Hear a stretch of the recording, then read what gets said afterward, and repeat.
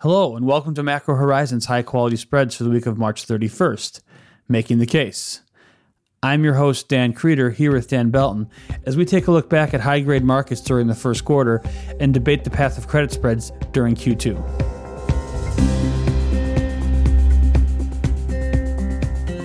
Each week, we offer our view on credit spreads, ranging from the highest quality sectors such as agencies and SSAs to investment-grade corporates. We also focus on U.S. dollar swap spreads and all the factors that entails, including funding markets, cross-currency markets, and the transition from LIBOR to SOFR. The topics that come up most frequently in conversations with clients and listeners form the basis for each episode, so please don't hesitate to reach out to us with questions or topics you would like to hear discussed. We can be found on Bloomberg or emailed directly at dan.creeder, Kreiter, at bmo.com. We value and greatly appreciate your input. The views expressed here are those of the participants and not those of BMO Capital Markets, its affiliates, or subsidiaries.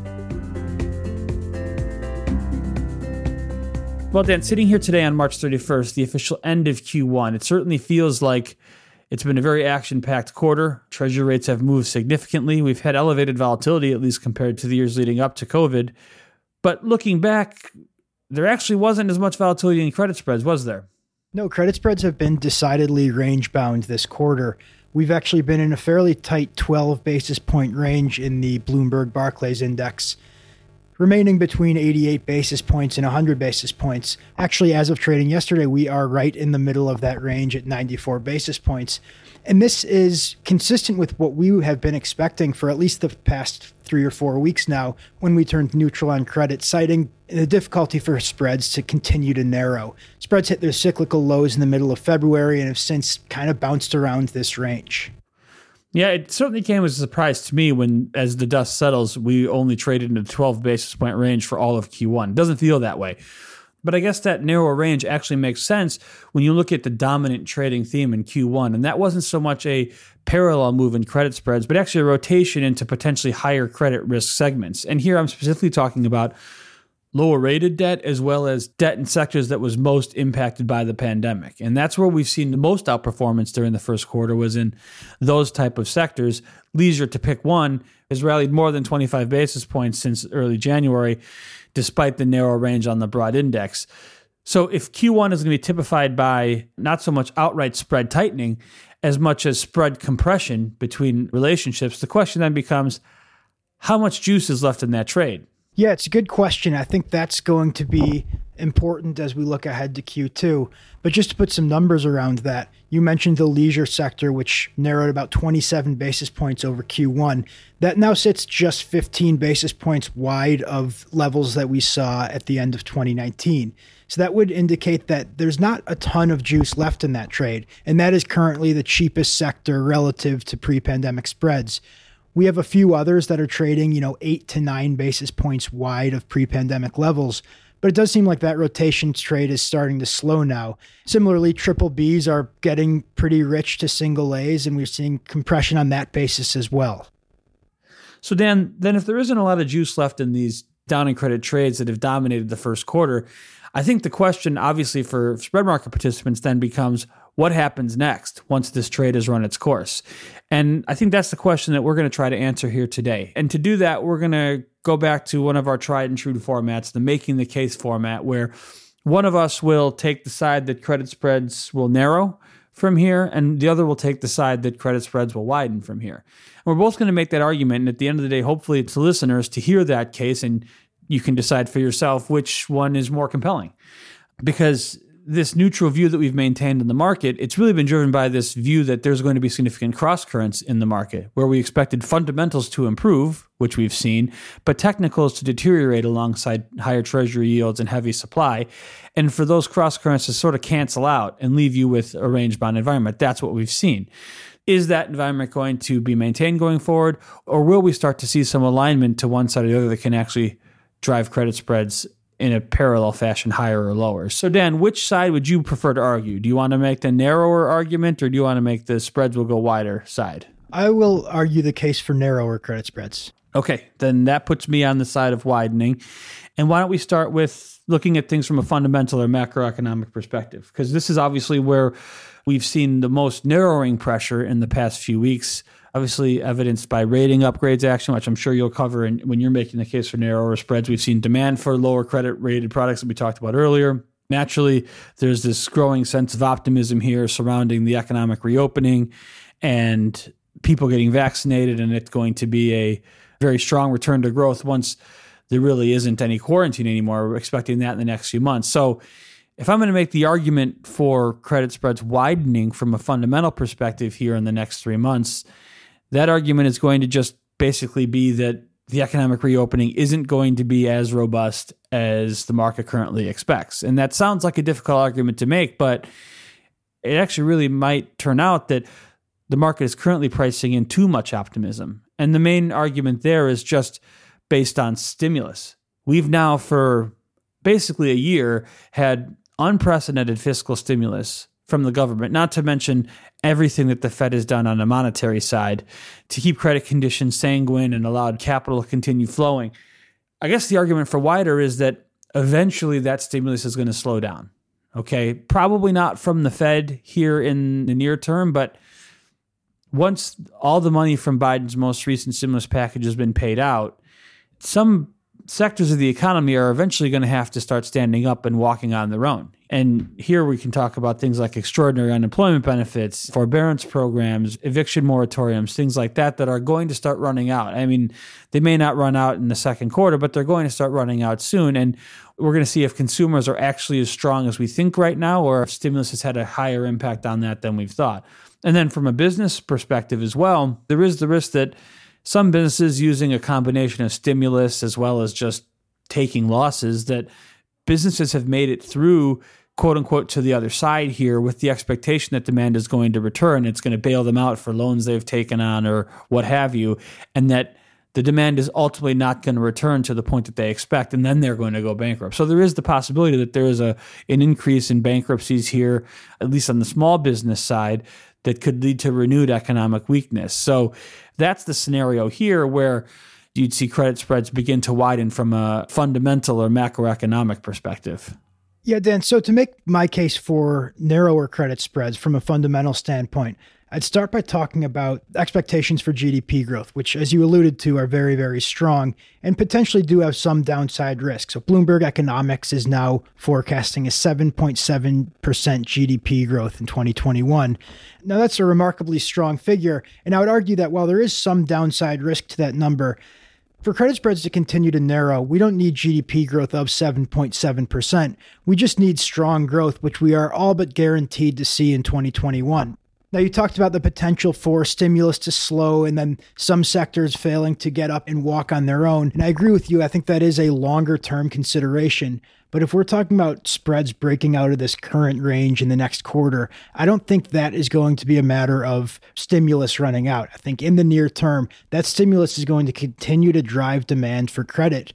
And as this demand for credit continues to grow, what we're going to see is after this rotational trade that we just talked about, after that runs out of steam a little bit, the next move is it's likely that the next move is for the index as a whole to start to move narrower.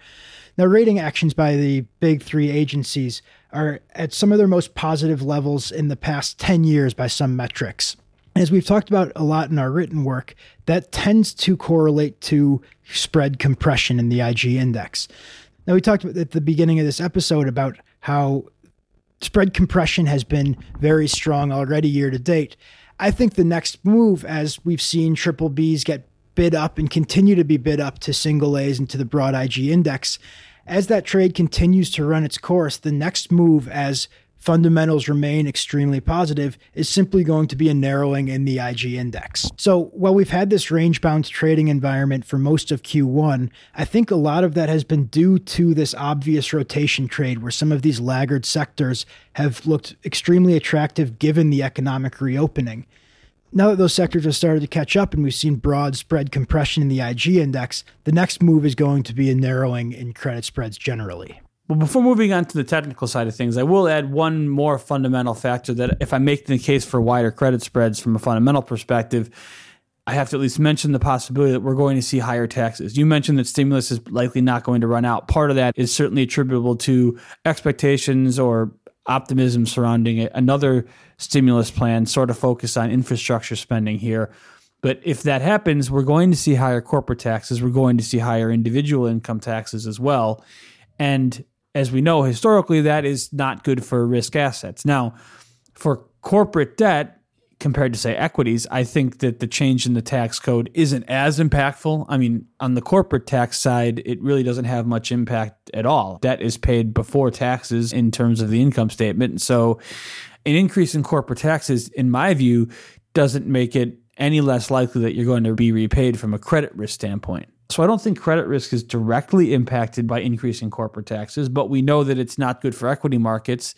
And while we could see corporate debt outperform equity markets for at least a little while, it's not like we're going to see a big correction in equities while debt spreads continue to outperform. There will be a spillover effect if increasing corporate taxes has an impact on the equity market. So I guess I'm not sure if that would be considered technical or fundamental in terms of corporate spreads, but I think that's a risk factor to look out for. It's sort of the downside to stimulus remaining robust. But if I'm being very honest, I think that I lost that argument. I think that the case for improving fundamentals is more compelling, frankly, than the case for spreads widening from a fundamental perspective. I agree with you, Dan. I don't think that we're going to see stimulus run out in the near term, especially, obviously, if the Democrats deliver on another infrastructure spending program in the trillions of dollars like we're going to hear about from President Biden later today. So I think things look good for credit in the near term, even if I just made the argument for wider. Now let's turn to the technical side of things, which in the past 3 months, that's been exerting the upward pressure on credit spreads. Dan, what's your argument for how that's going to change? So we turned neutral on credit due primarily to deteriorating technicals. So I'll start there. And the two main reasons that we saw the technicals deteriorating were higher treasury yields and elevated corporate supply. So with respect to corporate supply, yes, we saw high yield corporate supply did register a record for this quarter. Now, despite a near record in IG supply in Q1, credit spreads hung in fairly well. And there's a lot of reason to believe that supply is going to start to normalize in Q2. Now, the business cycle has certainly turned over. We are now in early expansionary phase of the business cycle. And typically during that phase of the business cycle, supply starts to fall relative to the contractionary stage. Now, there's reason to think that this won't be as extreme in this cycle, and I'm sympathetic to that notion, but I do believe that given the supply that we've seen and the resiliency of credit spreads during that supply, that should bode well for credit spreads going forward while technicals start to get a little bit more favorable. Now, in the treasury yield story, yes, this sell-off in treasury yields has been fairly relentless and continues to go seemingly day after day. It seems like every week we have another 10 or 15 basis point sell-off in treasuries. But again, this hasn't led to outright widening in credit spreads, and there's no guarantee that this rise in treasury yields continues on for Q2. And so with those two factors in mind, I believe that the peak technical headwinds for credit spreads are largely behind us, and that Q1 represented the worst technical period for credit spreads in 2021, and things are likely to only improve from here in Q2. Now, technicals are not going to pose a tailwind by any means for credit in the second quarter of this year, but they should be a lot better than they were last quarter, and that should bode well for credit spreads just relative to what they've seen year to date. Thanks, Dan. So now it's my turn to make the argument for technicals continuing to exert upward pressure. And I'll start where you started on the issuance side. It's hard for me to see issuance increasing markedly from Q1. Like you said, Q1 was basically a record. If we throw out 2020 and the impact of COVID, we had a record year. And that's just talking about IG. High yield issuance has also been a record. Clearly, there's a ton of desire out there for funding. Now, what is that funding for? Is it for refinancing? Is it for cash needs? Is it for M&A? I think that we've seen some increasing M&A activity, and I think that could be sustained going forward. So that could continue to keep corporate supply pretty heavy here. Cash ratios on corporate balance sheets remain extremely strong, but there still is a lot of uncertainty out there, at least regarding the pandemic. I agree that supply from an uncertainty standpoint should start to fall, but I don't know if it's going to fall off a cliff. Not yet, at least anyways. I think supply will still remain quite heavy. Even if it will be off record supply, it'll still remain very, very heavy. And we've seen distribution statistics on corporate deals. They're kind of bouncing back and forth here, but the general trend has been worsening over the course of the past month, with subscription levels falling, concessions increasing. Actually, they were even positive last week. So we've seen some cracks in demand. And I think that even if not a record, still heavy corporate supply, it's going to remain a drag, at least for Q2 on technicals. And then talking about the move in treasury rates, we can go back and forth here. I think that given the amount of optimism that's in the system, that treasury rates might continue to grind higher here, and the 2% during the second quarter might be attainable. The key for me, though, is that fundamental outlook that we talked about and this technical influence of treasury yields are inextricably tied together. You can't have treasury yields staying range bound if optimism on the economy is going to remain very, very high. If that's the case, yields are going to keep going higher. And if yields do indeed keep going higher, I think it's going to have an impact on credit spreads, both just from at this point, spreads are too narrow. Why don't I just own a treasury here? What the compensation for the credit risk I'm taking is just not high enough. But also the sort of more traditional impact of higher rates on credit, that it's just credit negative for the business, higher debt service costs, all that. It's just going to make it difficult for spreads to continue narrowing. Yeah, Dan, that's a good point about how the fundamentals and technicals of the market are tied together, and that treasury yields are likely to continue increasing as long as economic fundamentals remain positive. The only thing I'd say is that we've had credit spreads reach historical tights with treasury rates significantly higher than they are today. And that's largely been a function in the past of an accommodative Fed and low volatility, with a yield grab environment persisting over several quarters, if not years. And in this cycle, things have happened much more quickly than in the past. So I would argue that even if treasury yields continue to move marginally higher in an orderly fashion, that we could have credit spreads continue to make historical tights, as I think we both agree that the Fed is not going to remove accommodation at any time in the next year or so. And that's just going to bode well for demand for credit, which, yes, I agree, the primary market demand for credit has seen some cracks here in the past few weeks, but it does remain constructive on a historical basis, and I expect that to remain the case. And for this yield grab that has maybe taken a little bit of a breather in Q1 to start to return in Q2 and beyond. Okay, Dan, I think at this point I'm prepared to concede that the case for narrower credit spreads is probably more compelling than the case for wider credit spreads at this point. But I would caveat that by saying that the entire argument for narrower spreads to me is based off of this grind outlook, that rates should stay relatively range bound. The Fed's not going anywhere. We're going to have this reach for yield, the stable environment. And in that case, spreads could maybe continue to grind narrower, get to that 88 basis point low we saw in February, maybe go narrower, start to threaten the 84 basis point 25-year low reached in 2018. I mean, we're not far off those lows. But at least for me, I can make a case pretty easily for spreads being significantly wider. Okay, it would look something like treasury rates aren't stable. They continue to increase rapidly. The economy reopens. We actually get inflation, and treasury rates continue to go higher. If that's the case, spreads are almost going to have to widen. But at the same time, we're going to have stimulus inevitably having to be drawn out of the system and maybe hitting some of those economic rough patches that I talked about. And then you can start seeing the argument for, I don't want to say stagflation because that's not really what I think, but inflation being very strong, but also some weak points in the economy, that K-shaped recovery, that are just going to take a much, much longer time to recover. And if that is the environment that ultimately takes hold, I could see credit spreads being significantly wider from where they are right now, say plus 20 to 25 basis points. I don't see an environment where spreads are 20 to 25 basis points narrower. Do you? No, probably not. I think that's spot on. I think there is certainly an asymmetric risk profile to credit spreads at current levels. So from a high level, if that's the outlook, what's your risk reward? I guess that comes down to where you fall in the risk aversion scale. I tend to be a little more risk averse. And if I've got a, let's say, 75% chance that I'm going to get 4 to 8 basis points of spread compression in the next 3 months, but in one of 4 scenarios, I get spreads 25 basis points wider, I tend to fall on not loving that risk reward ratio. And so as I'm approaching credit right now, I'm a little more wary. I'd like to see stability in treasury rates before going back long again. And I just don't think we've reached that point of stability. So in terms of how to trade it, I still like the way we've been positioned, this sort of barbell at the very top end of the credit spectrum in the SSA agency space to reduce risk. And then in that triple B space, to realize some potential return as that sector rotation has continued. There may not be a whole lot of juice left in that trade, but I think there's enough to leave the view unchanged at this point. And, maybe reassess in coming weeks with where we are, see how much treasury rates have moved over that time period. How do you see it?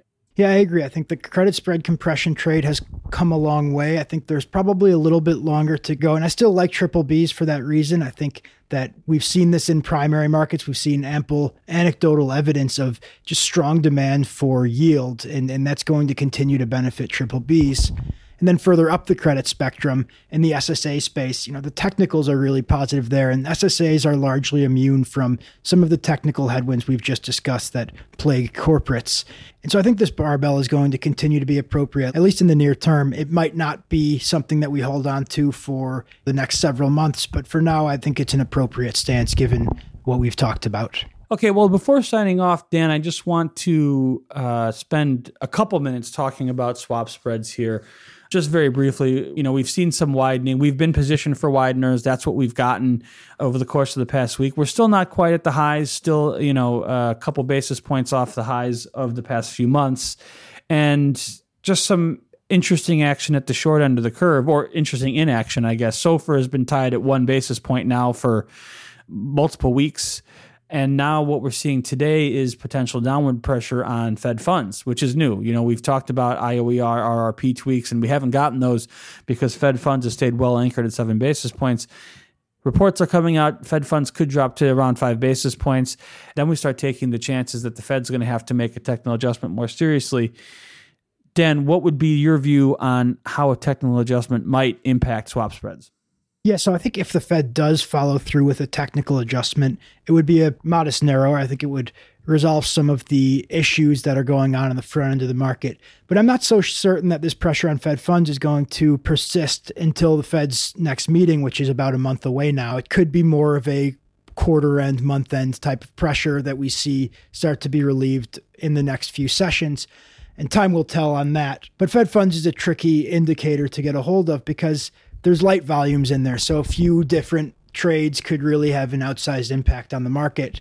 And so we'll have to wait until this quarter end pressure is passed to see what the lasting impact is on Fed funds. Yeah, I certainly agree with that. I think the only borrowers really in the Fed funds market at this point are Yankee banks.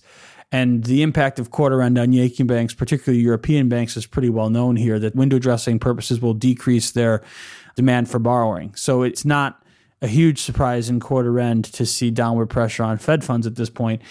We just have to monitor it and see if that weakness continues over into April or if we just bounce right back higher.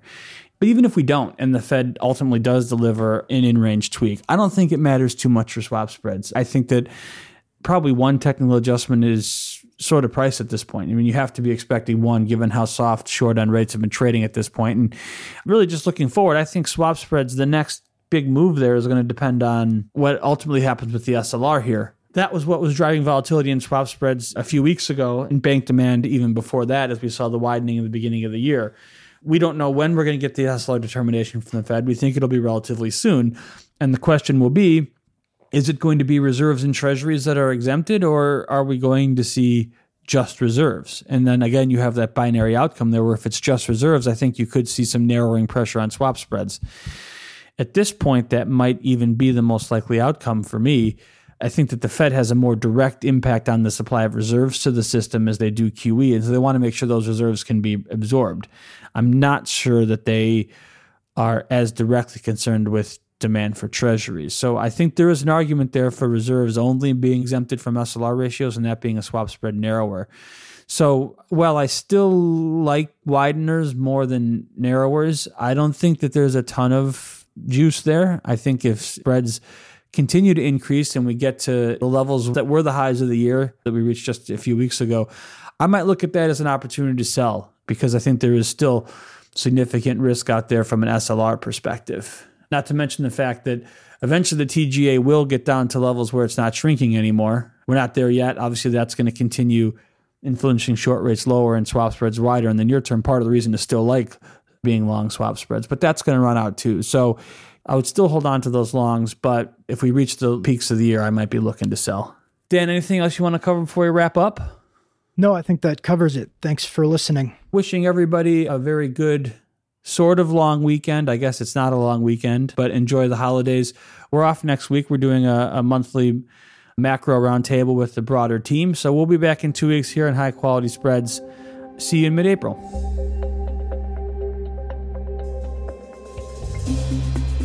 Thanks for listening to Macro Horizons. Please visit us at bmocm.com/macrohorizons. As we aspire to keep our strategy efforts as interactive as possible, we'd love to hear what you thought of today's episode. Please email us at daniel.belton, BELTON, @bmo.com. You can listen to this show and subscribe on Apple Podcasts or your favorite podcast provider. This show is supported by our team here at BMO, including the FIC Macro Strategy Group and BMO's marketing team. This show has been edited and produced by Puddle Creative. This podcast has been prepared with the assistance of employees of Bank of Montreal, BMO Nesbitt Burns Incorporated, and BMO Capital Markets Corporation. Together, BMO, who are involved in fixed income and foreign exchange sales and marketing efforts. Accordingly, it should be considered to be a product of the fixed income and foreign exchange businesses generally, and not a research report that reflects the views of disinterested research analysts. Notwithstanding the foregoing, this podcast should not be construed as an offer or the solicitation of an offer to sell or to buy or subscribe for any particular product or services, including, without limitation, any commodities, securities, or other financial instruments. We are not soliciting any specific action based on this podcast. It is for the general information of our clients. It does not constitute a recommendation or a suggestion that any investment or strategy referenced herein may be suitable for you. It does not take into account the particular investment objectives, financial conditions, or needs of individual clients. Nothing in this podcast constitutes investment, legal, accounting, or tax advice, or a representation that any investment or strategy is suitable or appropriate to your unique circumstances, or otherwise it constitutes an opinion or a recommendation to you. BMO is not providing advice regarding the value or advisability of trading in commodity interests, including futures contracts and commodity options, or any other activity which would cause BMO or any of its affiliates to be considered a commodity trading advisor under the U.S. Commodity Exchange Act. BMO is not undertaking to act as a swap advisor to you or in your best interests in you. To the extent applicable, will rely solely on advice from your qualified independent representative in making hedging or trading decisions. This podcast is not to be relied upon in substitution for the exercise of independent judgment. You should conduct your own independent analysis of the matters referred to herein, together with your qualified independent representative, if applicable. BMO assumes no responsibility for verification of the information in this podcast. No representation or warranty is made as to the accuracy or completeness of such information, and BMO accepts no liability whatsoever for any loss arising from any use of or reliance on this podcast. BMO assumes no obligation to correct or update this podcast. This podcast does not contain all information that may be required to evaluate any transaction or matter, and information may be available to BMO and/or its affiliates that is not reflected herein. BMO and its affiliates may have positions, long or short, and affect transactions or make markets in securities mentioned herein, or provide advice or loans to, or participate in the underwriting or restructuring of the obligations of issuers and companies mentioned herein. Moreover, BMO's trading desks may have acted on the basis of the information in this podcast. For further information, please go to bmocm.com/macrohorizons/legal.